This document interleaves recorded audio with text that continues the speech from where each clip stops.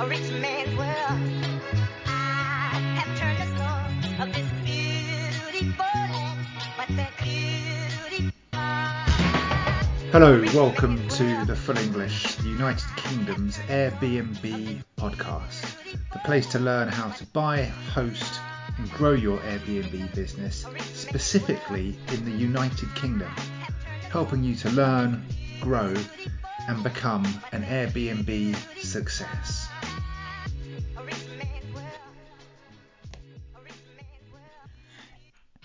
Eddie has, over the last 9 years, grown his property portfolio in North Wales from 0 up to 40 properties. He's achieved this by following the tried and tested method of buy, refurbish, rent and refinance, or the BRRRR method as it's also known. It's not only great to see how this method has been used so effectively, but also how it has been combined with short-term lets in and around national parks as well. Eddie has a mix in his portfolio, with about a third of his properties being short-term lets and the remainder traditional longer-term lets. He very much looks at each property on its merit and decides whether it's best suited for long or short-term letting and consistently reassesses them. A very sound way of thinking about it. If you are thinking about short-term lets around national parks in the United Kingdom, there are some great takeaways in this episode, as well as some fascinating insight into what types of property do well, both in terms of typology and location, and some interesting surprises in that respect also. If you find this one interesting, I suggest you also listen to last week's show, episode number 7, with Jeff Waller, who also operates short-term lets in and around Snowdonia National Park. And now, my conversation with Eddie Bingham. Hi Eddie, welcome to the show. Hi Mike, thank you. It's great to have you with us today. Thanks so much for coming on and talking to us. First of all, I just want to talk to you a little bit about your own background and how you got into property. And I know you've got quite an interesting career, kind of pre your property career. So it'd be great if you could just tell us a little bit about that and sort of talk us through into how you've got into property. Yeah, I guess going back to 2014 is when I purchased my first property over in North Wales, little village called Gronant. I was actually working down there. We were constructing an offshore wind farm.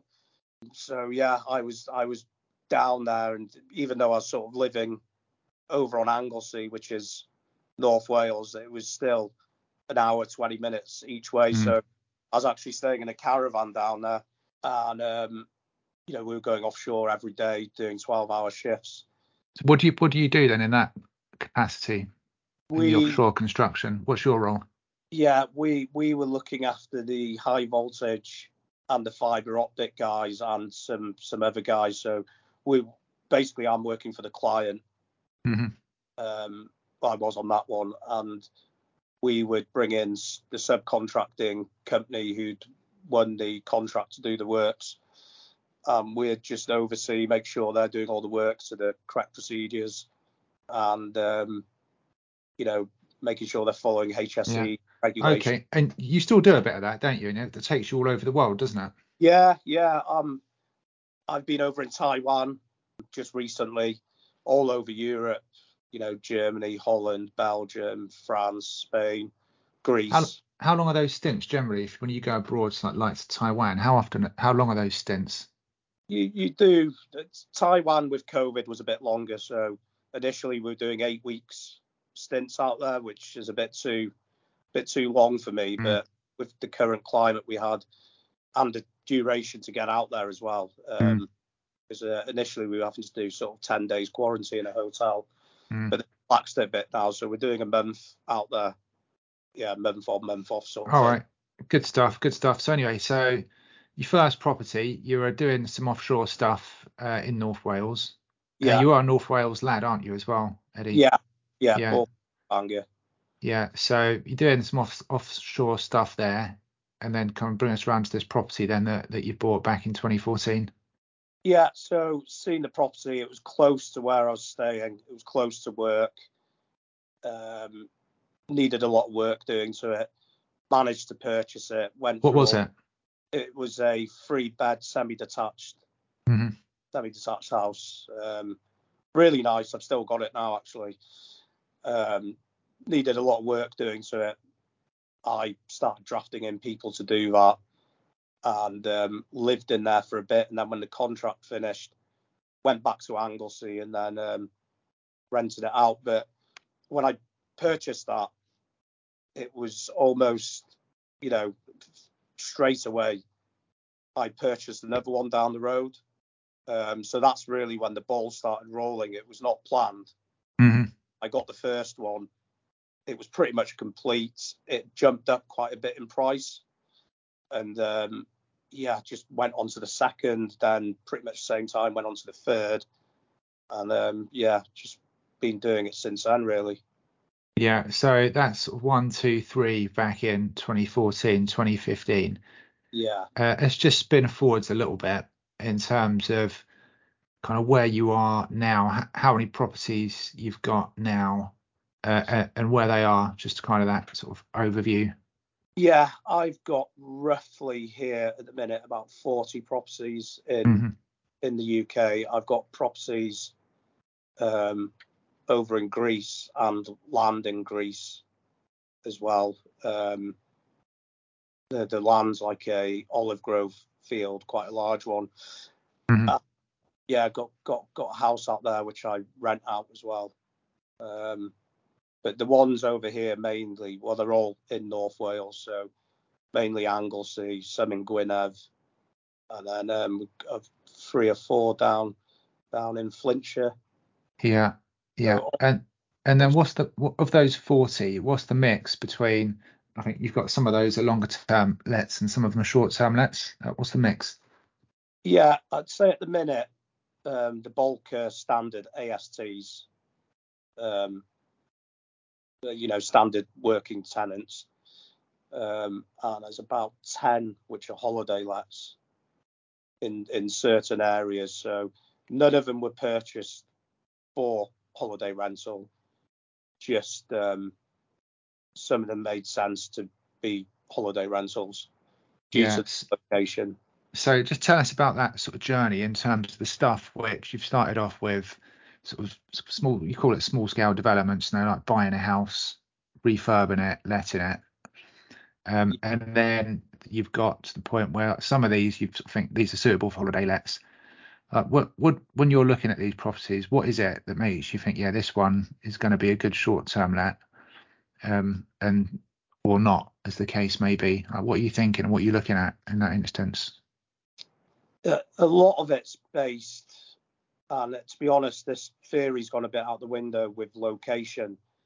And the reason why I say it's gone out the window is there's certain properties that I've got which I am doing holiday lets in, which I would have never thought there would be a demand for holiday lets. So a terraced house, small 2-bed in the middle of quite a remote rural village, is quite popular.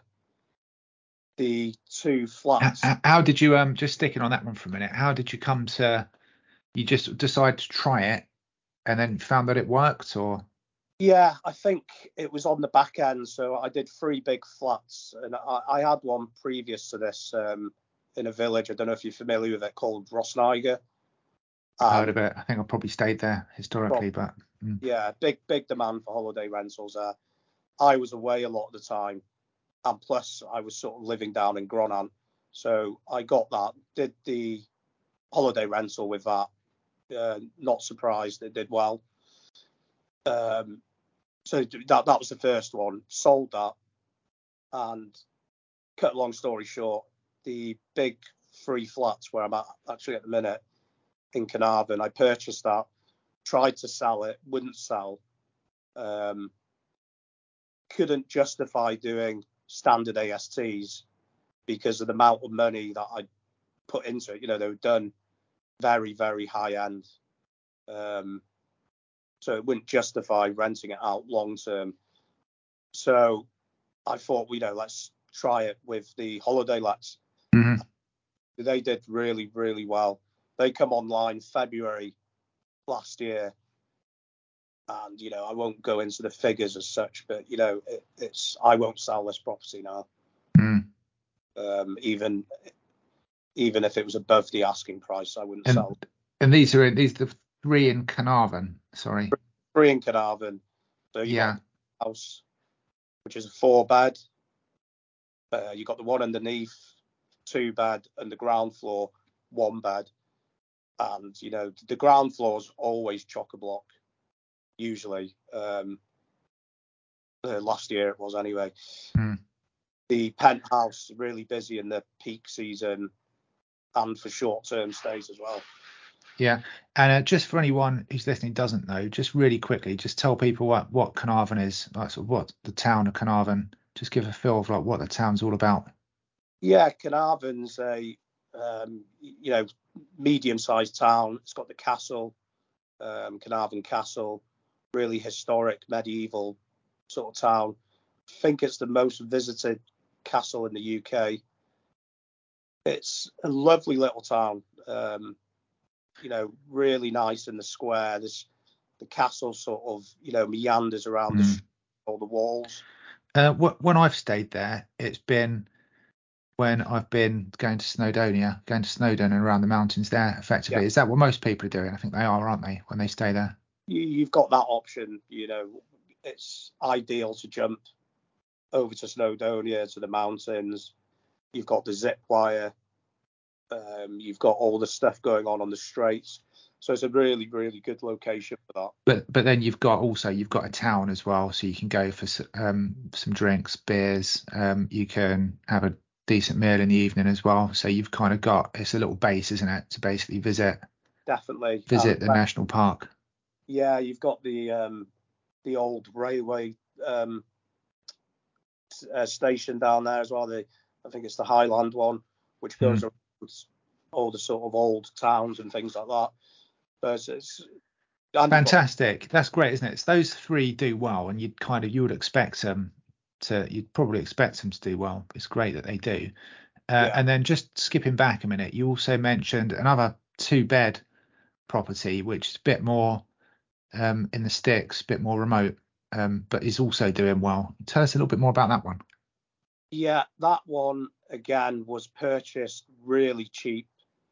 Just quickly, I'm sort of cutting across you there, but it's interesting. I think it's interesting to our listeners as well, because people are thinking of, maybe kind of getting into whether it's any kind of development, whether it's short-term lets or whether it's house flipping or whatever. There's obviously stuff you can get in cheap, gives people a leg up, doesn't it? It's the kind of thing that's accessible to people to start with, and I think that's part of the reason why it's interesting. For somebody who's struggling to get a mortgage, obviously, you've got to build up a bit of funding for it. But, that one I got for £30,000. Yeah. But, I've turned down 150 on it recently. It did have a tree in the lounge when I purchased it. So you bought it for 30. It's a 2 up, 2 down, is it basically? Pretty much, yeah. Pretty much, and presumably it was pretty run down. How much did you spend on it, if you don't mind us asking? No, I've got the exact figures somewhere. I would have spent about 40 on it. Yes, you spent more than you paid for it on it. Yeah. And then why is it? Obviously, that house is probably it's lower value than the houses than you've got in Carnarvon. Why is it popular for short-term lets? Is it that it offers fairly cheap accommodation for people to come and visit the national parks? What's the reason that it's popular, do you think? Well, this one's on Anglesey, so you've got another sort of client base coming there because you're surrounded by beaches, you're surrounded by the coastal path, and there's other things on there as well. So it is a good central location. I think some people just like coming to these sort of old rural Welsh villages. We get feedback from all the guests, and there is a couple of pubs in this village, and they go in there, they have a good time, and they use it as a bit of a sort of base to explore the island. Good. That's great, that, isn't it? It's I think that's fantastic. Yeah. So you own some of the guests we have on here, we get some guys, a bit like yourself, who own everything that they do, and they're a bit more developers. We get people who do kind of rent to rent model, so they're not actually developers. They effectively like take on other landlords' properties and rent them out and try and let them out as holiday lets for more than they pay for the AST. But you're a bit more of a developer, so just tell us a bit about kind of your sort of your developments, your upcoming developments, and like what you look for when you're looking at properties and how you're sourcing developments up in Wales there. Yeah, so now obviously I've moved some of the properties into the short-term lets, and I'm not fully going that way, so it's going to be continued as a bit of a mixture, Case by case. Yeah, exactly. So I'm doing a church conversion at the minute, large one in Holyhead. I'm going to probably try that as short-term lets, and we're starting to develop it for that way. So for example, I'm putting wall lights in. There's high-end bathrooms going in and high-end kitchens going to go in. How many units is that? It's only going to be 2. Oh, it's 2 units. Only 2. But the other 2 I've just finished, which are 2 flats, which I've seen these. I went to view these a couple of years back. These, you would have never expected these to be used as short-term lets. I've developed them to cater for that. They're both online, and the bottom ones already had 5 bookings. Yeah. And why is that? Is it the location? Is it the product? Is it a combination of the two? It's Holyhead. It's probably really cheap price. In my opinion, I give it to a letting agent. I probably think they've slightly underpriced it, but if they're getting the bookings in, then it's better to have people in than not, sort of thing. What's Holyhead like? So I don't know all of these Welsh towns. I suspect most people listening, lots of people listening, won't as well. Tell us what Holyhead's like. Yeah, Holyhead, again, really nice town, lots of potential, needs more, a lot more investment, but really nice. It's got a huge area covering the coastal path. You've got the mountain. You did have a marina. It was taken out by one of the storms a few years back, but apparently they're going to redevelop that. So lots of potential, needs more investment. And again, great location for the island. You can get to quite easily, and you've got the ferry terminals going over to Ireland as well, so you'll get a lot of footfall with people like that. So that's people either coming from Ireland or people on their way to visit Ireland passing through. Exactly, yeah. Recently they've started getting a lot of cruise liners coming in, docking. Tends to be they ship a lot of them away to the castles, plus day visits and then come back. But really the council should be trying to keep these guys here to do things in Holyhead, because it definitely needs the investment, but people are visiting there. What part of all your stuff is in North Wales? I mean, do you look across the whole of North Wales for your properties? Have you got certain sort of specific pockets that you operate within, or are you quite open to just looking at everything and kind of taking a view on its merits? Yeah, there's nowhere that's not off the cards. If I think it's a good investment, we're going there. What I've got to bear in mind is, if, for example, it's far away, it's to get to Carnarvon. A lot of the guys I know won't work in Carnarvon. It takes 40 minutes to get from Holyhead, 40 minutes back. So some people won't come this far, but thinking of your trades. Just tell us a bit about how you procure your building work, because I think lots of people listening to this, perhaps, and obviously building work can be frightening to some people, and And I think there's every reason for people to be frightened of building work, because it can be difficult, it can take longer than you want, and it can cost more than you want. I think everyone knows that. But just tell us a bit about how you approach your builders work. Do you use a main contractor that you work with, or do you break it down into subcontracts? And if so, how do you manage those? We manage the works ourselves, or I do. So, you know, I won't bring a sort of principal builder in, big firm, and go, right, refurbish this, because for one, you know, any profit in it they're going to take. Two, you know, for the church, for example, we've got plasterers there now. The other one's ready for plastering.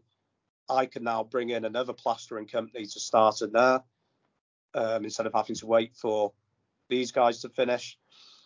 So I do it like that. On some of the bigger ones, potentially for the heavy stuff, we'll bring a principal contractor in to do that scope of work. You must have some design work to do. I mean, if you've got a church which you're converting into 2 units, there must be some planning permission there. There'd be all Yeah, sorts of building reg stuff that you've got to work through, all like your statutory stuff. Is that all bits that you're fairly comfortable with yourself? And you must have some outside help with some of that. yeah. I'm obviously, I've got, you know, we've got an architect. He's done with now. You know, he's done the drawings. We've got the building control guys involved. We've got the council involved. We've got, you know, there's other things with the council which I won't bore you with now, which I'm sorting out at the minute. But you know, it's pretty straightforward. You know, we're doing, I think I mentioned to you before, I'm doing a church version over here, which is 7 flats. Mm-hmm. Obviously, that's, you know, there's a car park to do and things like that for that. So, you know, we might bring somebody in to do the heavy stuff on that. Did you get the planning for that, or did you buy it with planning? Unfortunately, I purchased it with the planning, because I would have done it slightly different myself. They've not utilised the space upstairs, so basically they've almost decapitated the church. So it's going to be 3-bed bungalows. They're still huge. Very good. So I just want to talk a bit more about, I mean, part of the reason that we've managed to get you on, part of the reason I've asked you to come on today, and you've kindly joined me, is to talk a bit about the national parks. I love Snowdonia in the national parks around there, and just getting a bit more of a feel of how popular they are to visit, and how well you can rent places, especially short-term rentals in and around Snowdonia and the other picturesque parts of North Wales. You've given us like a bit of a insight, and you've said that you've had some good results in terms of the short-term lets. Can you just try and put like a little bit around that in terms of like high season, low season, and what occupancy rates look like at high season and low season? Yeah, I actually did sort of work it out last night. Excuse me. How many people I had in, so I didn't bring that paperwork with me. But from June, so June, July, August, and September, this was fully booked. So in here alone, we had 2, 4, 6, 8. 10, 12. You know, in this one, we had 14 guests constantly. And then another, so yeah, 24. You were looking at sort of 38 guests constantly in all summer.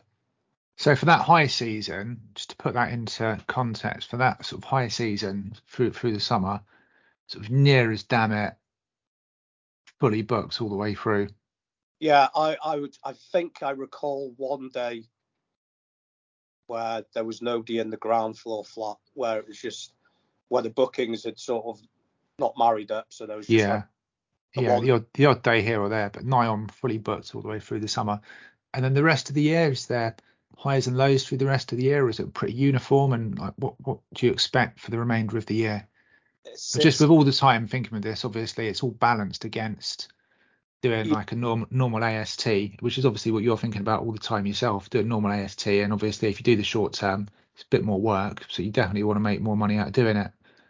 I got a spreadsheet, Mike, and I'm sort of monitoring the figures very closely. This one here is a no-brainer. There's no way ASTs can compete. I did a comparison spreadsheet with the one I just mentioned to you, the one I got for 30 grand. Mm-hmm. I probably would have rented that for $550 per calendar month. Mm-hmm. It come online maybe in July. By the end of the year, it technically be more profitable than the AST without the wear and tear. I've got access to the house, whenever I want to a certain extent, if there's no gap there. So the house is well maintained, because that's always the problem with an AST. It doesn't matter how good the tenants are. Once they've done a year in there, you're probably going to need carpets, it's going to need paint, some other things. So you have to minor refurb. But with the short term, as soon as the guests go, we're in, we're cleaning it, we're touching up, and the house is always in a really good sort of condition. Yeah, so that maintenance side of things, it can be a killer on the normal ASTs, can't it? Constantly, as you say, constantly carpets, and then every few years there's something a bit bigger to do. But you're saying that's almost a bit more kind of factored in on a day-to-day basis with the short-term stuff. Yeah, they tend to. Well, they're not in there for as long, so they go out to eat. They come in, they take their shoes off. Usually, they've got a cleaning bond, so they're expected to clean the property and maintain it. Yeah. They look after it as well. The tenants do, but long-term tenants. But after a long time, you've got the wear and tear issues. Yeah, sure enough. So, do you quite like to have a mix then between the long term and short term? Does that work well for you, or are you just really pragmatic about it and like you don't really care, but it's just like purely looking at the numbers and monitoring the numbers and seeing what's going to work best? Yeah, it's a mixture's definitely more beneficial. I wouldn't want 40 properties empty over Christmas, which are for short-term holiday lets, when you're responsible for the council tax, the internet, the maintenance. It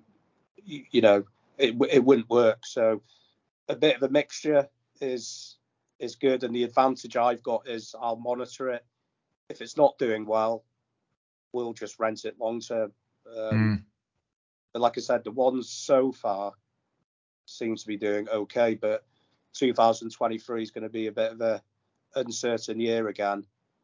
With the cost of living crisis, people are a bit more cautious. So we're expecting maybe a decrease, but I guess You're expecting a bit of a decrease, are you? If you've got that factored into a certain extent in your planning.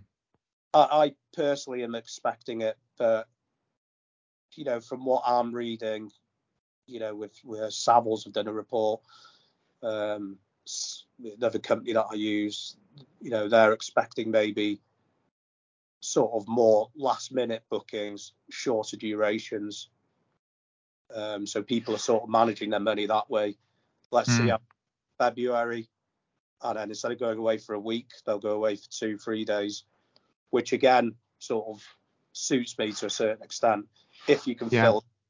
I mean, that's the income side. Let's talk a little bit about the expense side as well, because obviously everyone's got their pockets and their belts tightened a bit for the reasons that we all know about across the country.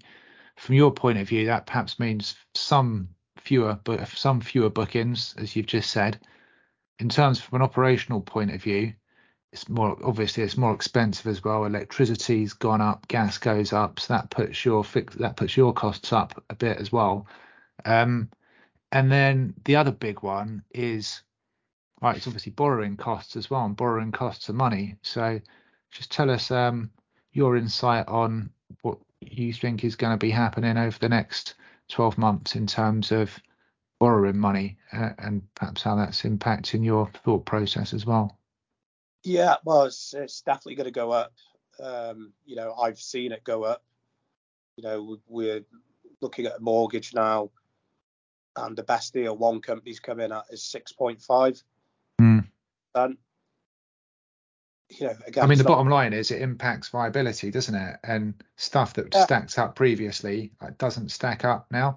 In my experience, it takes a bit of time for this to kind of wash through, and for effectively the land price. So, and this is in instances the people that own the properties that have to realise that what they're trying to sell is not worth quite as much as they thought it was, and it takes time for that realisation to happen. But while that time is passing, it means that deals that you're looking at don't stack up.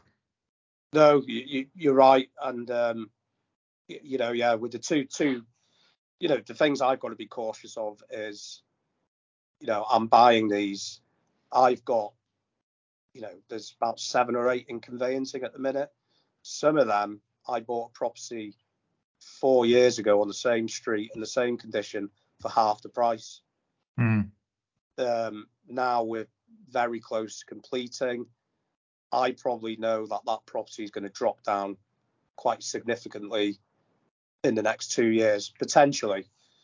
But the thing is, because I'm not planning on selling it, it doesn't really have a major impact. It's going to be let out.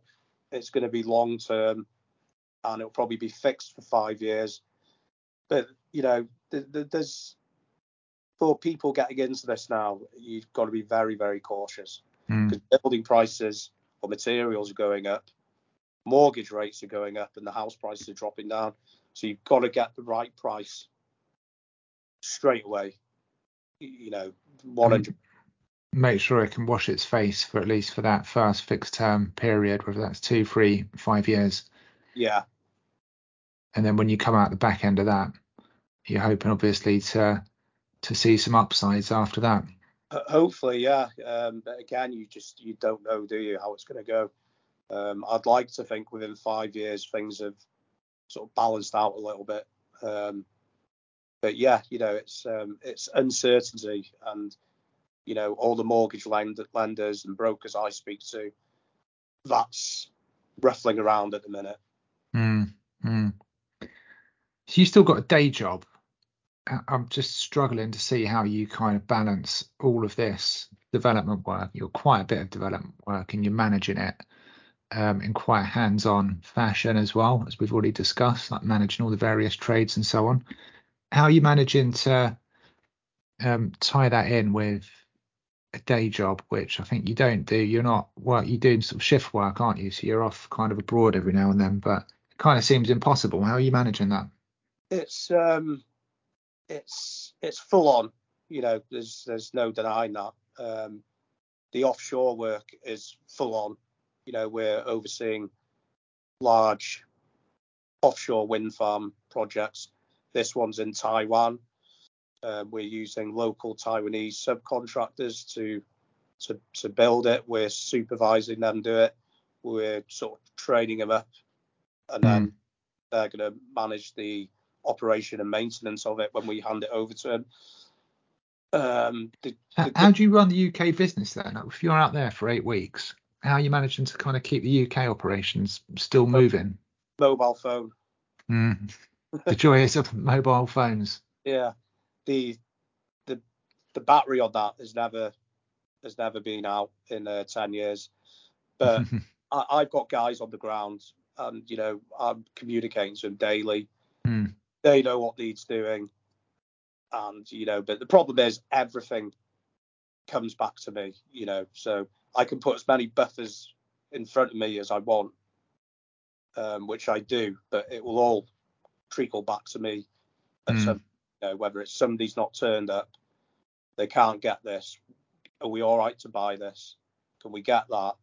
Can we go and do? Guests haven't turned up. Guests have said they can't open the door. Boiler needs. It all comes back. So you've got to be, pretty switched on with it. And if you get annoyed with your phone going after 5:30 when you're watching EastEnders, then it's not for you. probably don't want to get involved in it. Yeah, fair enough. Fair enough. How long do you think you'll continue with it? I mean, 40 properties, it must be nearing the point where it's you've got to make a decision that that's your full-time occupation, or do you just love? I mean, it must be quite nice in some respects visiting or traveling the world for this other work also. That's pretty much why I do it. I'm very close to not going offshore. I wouldn't say again, but at the minute it's getting really busy, and I know when I'm here things do go quicker. Mm. No disrespect to the guys, when it's your money and your time, you drive it a lot more. So I want to finish this one out in Taiwan, and then I'll review it from there. Sure enough. Sure enough. So you've said I think you said you've got 7 properties at the moment, which you're in the process of purchasing. Just explain to us a bit about what your plans are going to be for the next 2-3 years. So I suppose the best start to that is like what are all these properties that you've got that you're trying to complete on at the moment? Yeah, so again, it's a mixture. I'm trying to think what they are there. So the church conversion over here, which is 7 flats, that's one of them. Where's that one? It's over in a place called Daneyollen, near Carnarvon. Again, really good location. I'm actually refurbishing a house there. How are you picking up these churches? You always say they're often in auction, aren't they? Where are you? Randomly, it was always, I try and keep away from grade 2 listed stuff.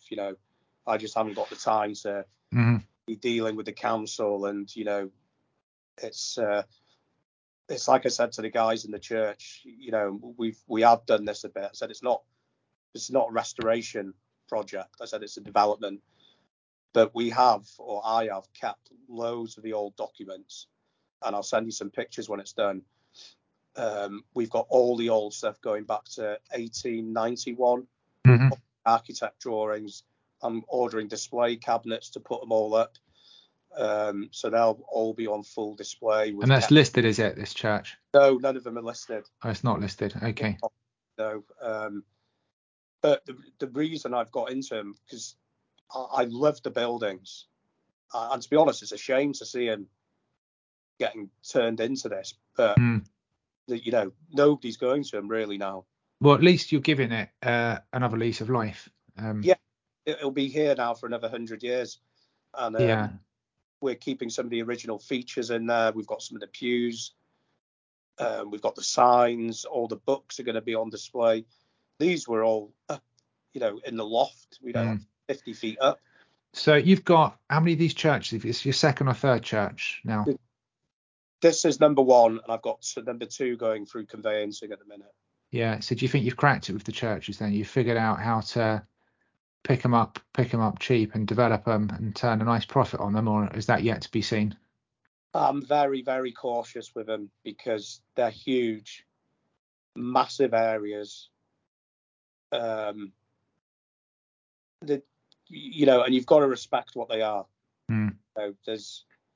There's a lot of people who come in and I remember, I used to be old treasurer here, but you've got to sort of respect that as well. That side of it. Yeah, which we tried to do, but these when I got them were borderline derelict. People weren't going there. But I do love the buildings, and they're usually huge areas. And like I said, if I was involved in the planning with this one that I'm working on now, I probably would have gone for maybe four apartments. I mean, you could do that. It's obviously time for you, though, isn't it? That's the thing. But there'd be nothing stopping you going back into planning, would there? Yeah, we can do that. I didn't want to do it. There's no guarantee you'd get it because of the park and stuff like that. So it was pretty straightforward. There's no structural work needed or anything like that. And it's get in and get on with it. Yeah.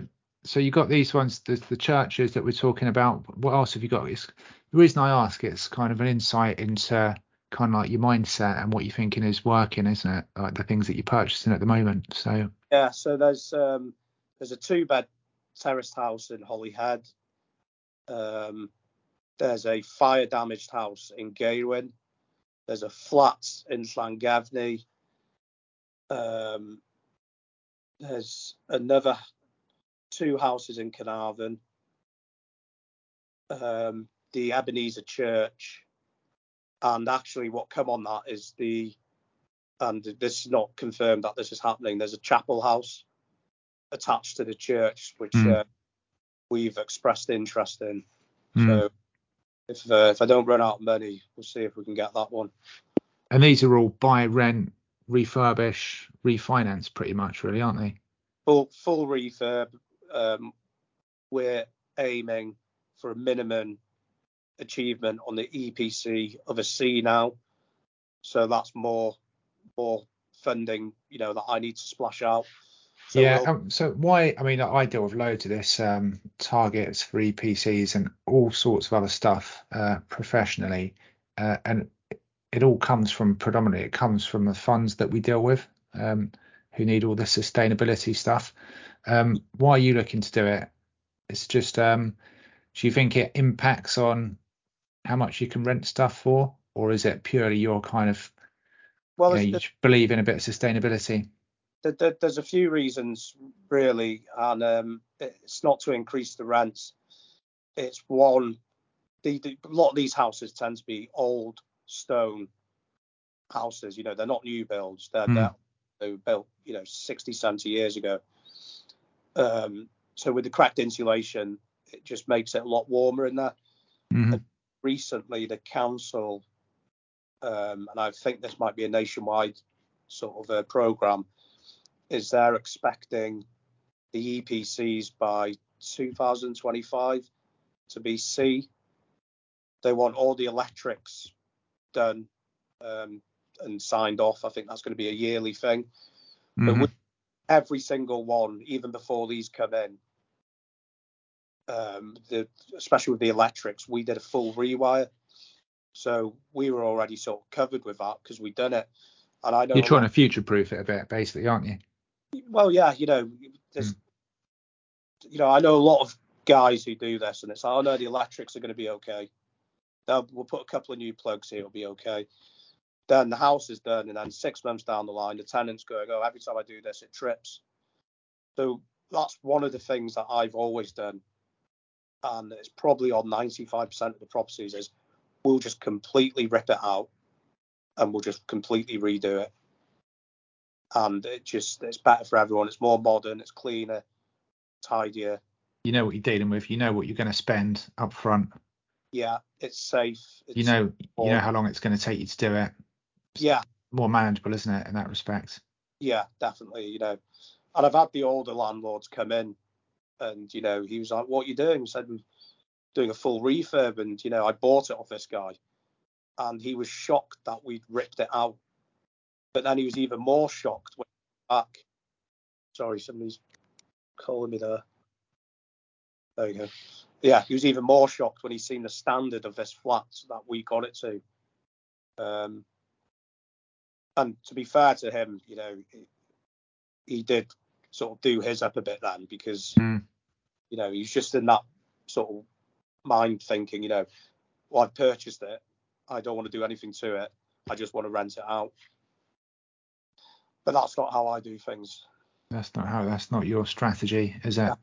It makes it easier to manage as well, doesn't it? Like you say, if you bought up to a certain property, a certain property up to a certain standard, it makes it a bit easier for you to manage. And if you are going to hold it as a long-term asset, you've got more incentive as well, haven't you, to make it something which is manageable and is a good product, because you're the one that's going to be managing it moving forwards.